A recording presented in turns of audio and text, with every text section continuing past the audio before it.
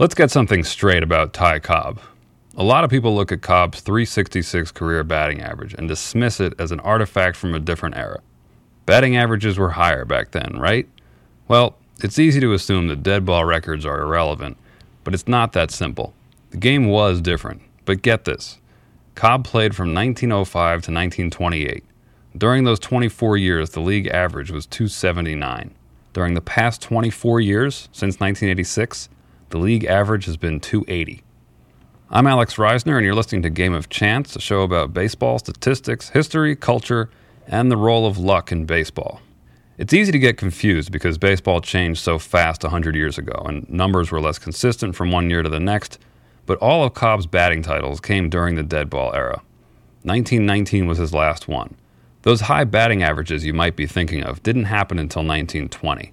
Between 1905 and 1919, while Cobb won 11 batting titles, the league average was actually just .266, 14 points lower than it is today. And Cobb was hitting .377, .383, .420, .409, .390, .368, .369. He was extremely consistent, year after year between the ages of 20 and 32, hitting for an average around 3 standard deviations above the mean, which is something Tony Gwynn did just 5 times in his career. I'm not saying that Cobb would hit .420 if he played today. It's a different game and nobody knows what Cobb would have done. I'm saying that if you're looking at career batting averages and you say, well, Cobb is the all-time leader, but he played in a different era so we can't compare him to Wade Boggs. Well, the league batting average was about the same, so batting averages were higher then is not a reason the numbers are incomparable. Cobb's dominance in his era was extraordinary, and I'd suggest that his .366 is probably more comparable to today's numbers than most people initially think. Now, I'm not saying it's a totally legitimate comparison either, because the distribution of batting averages was different. The standard deviation was higher, which basically means there was more of a gap between the best and worst hitters. But it's important to understand that there's a huge difference between Ty Cobb's lifetime .366 and, say, Lefty O'Doul's .349 during the 20s and 30s, when the league average was almost .300. Anyway, last week I talked about unbreakable records, and if you think Cobb's lifetime batting average is unbreakable, well, what if a player came from Japan, like Ichiro, in his late 20s, played for a few years, and then went back to Japan before he started to decline? I can see that kind of player challenging Cobb's record. You need 3,000 plate appearances to qualify as a career leader in a rate stat, and you can get that in 5 years. In fact, Tony Gwynn from 1993 to 1998 in over 3,000 plate appearances hit .361, so he was just 5 points short. And Wade Boggs hit .356 in over 4,000 plate appearances from 1983 to 88.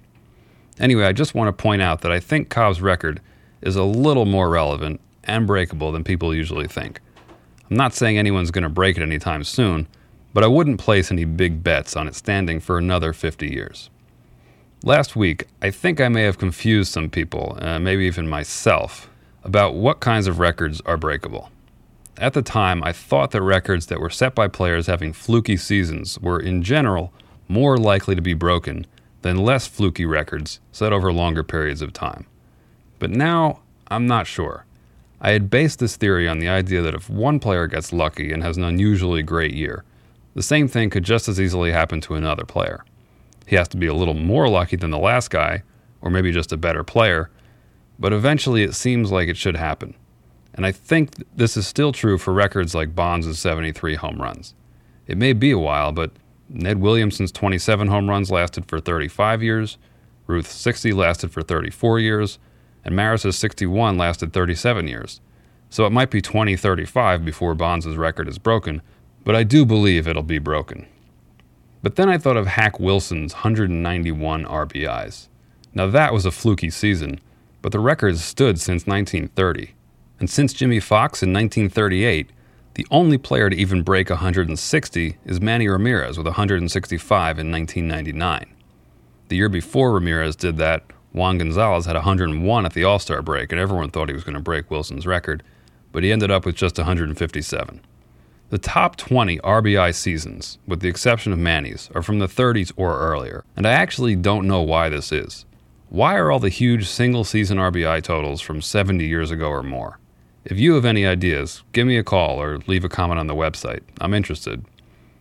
So I'm not sure if my theory on the correlation between flukiness and breakability stands, but I want to talk about another single-season record that's about as unbreakable as they come. This record is not a fluke, in that it was due much more to the player's skill than to luck, although it was an outlying season even for the record holder. It's also one of the most shocking records set in the past few years. Let me name some of the single-season runners-up and see if you can guess what it is. George Brett with 31, Vlad Guerrero, 32, Ted Williams with 33, Ryan Howard had 37, Albert Pujols had 44, and Willie McCovey had 45. So McCovey is fourth all-time on this list with 45, and the leader owns the top three spots with 61, 68, and then, ridiculously, 120. In a season I'd probably name as one of the 5 greatest seasons ever by a batter, Barry Bonds set the record for intentional walks with 120.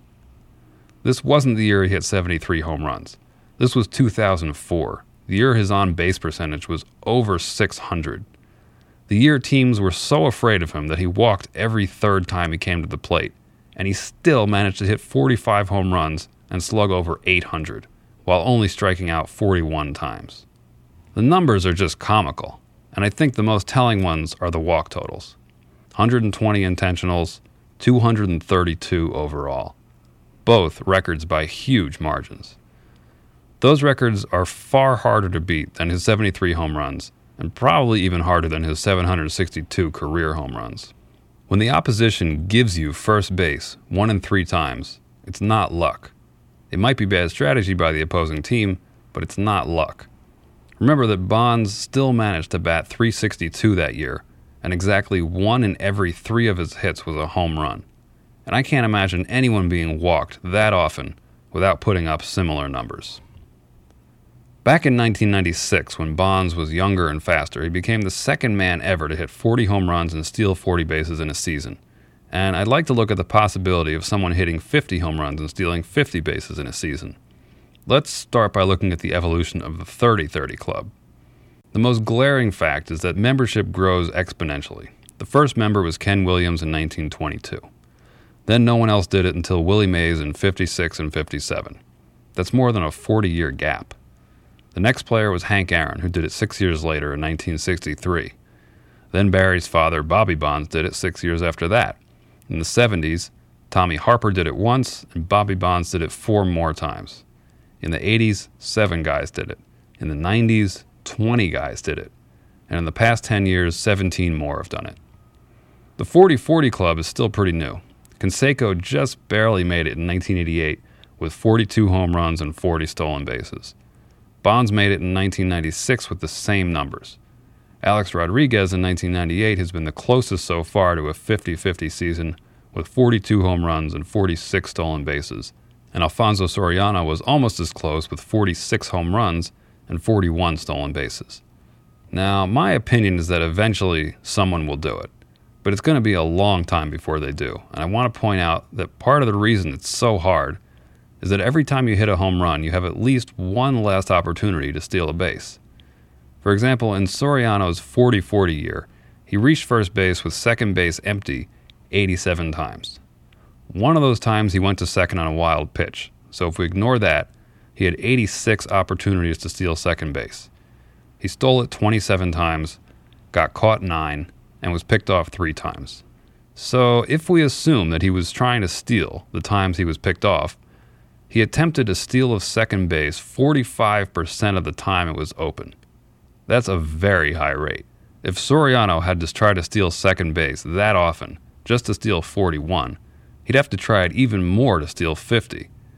And if he had to hit 4 more home runs, he would have had 4 fewer opportunities to be on first, and so his steal attempt percentage would have to be even that much higher. Realistically speaking, he'd have to get on base a lot more often to bring it down. So it's likely the first 50-50 club member will have a pretty high batting average. Soriano was actually the first 40-40 guy to hit less than 300. So anyway, I think that's why the 50-50 club is even harder to join than most people think. So now let's talk about pitching records and the fact that career records often come in pairs. For example, Cy Young holds the record for most wins with 511, but he also has the record for most losses with 316. Now, you might think that having the record for most losses is a bad thing, but it does mean you were good enough that they let you lose that many games. You must have been doing something else right. And it's the same thing with Nolan Ryan. He's the career leader in strikeouts by a tremendous margin, and he's the career leader in walks by an even bigger margin. Now, people say that Young's career losses record is even harder to break than his career wins record. But I don't know what they're talking about. Nolan Ryan himself came within 24 losses of Young's record, and Phil Niekro wasn't that far behind either. But Nolan Ryan's walk record probably is even harder to break than his strikeout record. And these are more interesting to talk about than the win-loss records because they're more modern. Randy Johnson, the strikeout record runner-up, needed 17% more strikeouts to reach Nolan Ryan. He pitched for 22 years, so he'd need 4 more years to catch Ryan. That's a lot, but Steve Carlton, the runner-up to the walk record, would need 52% more walks. At the rate he was going, Steve Carlton would have had to pitch until he was 56 years old to walk as many batters as Nolan Ryan. Now, strikeouts are a modern record in that the top 8 on the career leaderboard debuted after 1960. So the records haven't stood that long, and with batters striking out more and more over the past 80 years, what I'm about to say may seem like a bad prediction, and maybe it's because I'm a Nolan Ryan fan, but I would call both of Ryan's records fairly unbreakable. Randy Johnson struck out a lot of batters, but he came up almost 850 short. Bert Blyleven has the 5th most strikeouts ever, and he's over 2,000 short. In the last episode, I talked about our tendency to think records are unbreakable, because the player who would break them seems impossibly good. We just can't imagine them. The existing records are so extraordinary, but extraordinary players always come along. The difference here is that Nolan Ryan didn't do what most people say pitchers should do. He never cut his velocity and became a control pitcher. He never pitched to contact. He never stopped walking batters or throwing wild pitches. He went for the strikeout every time.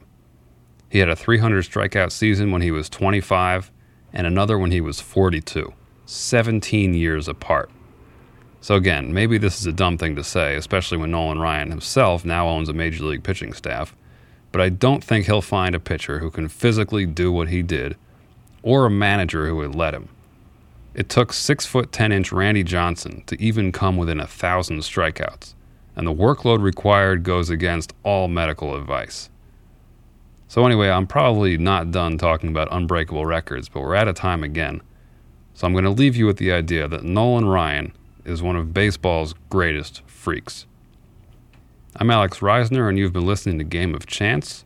If you have any unbreakable records you want to talk about, give me a call at 32323-00233 or leave a comment on the website, gameofchance.alexreisner.com.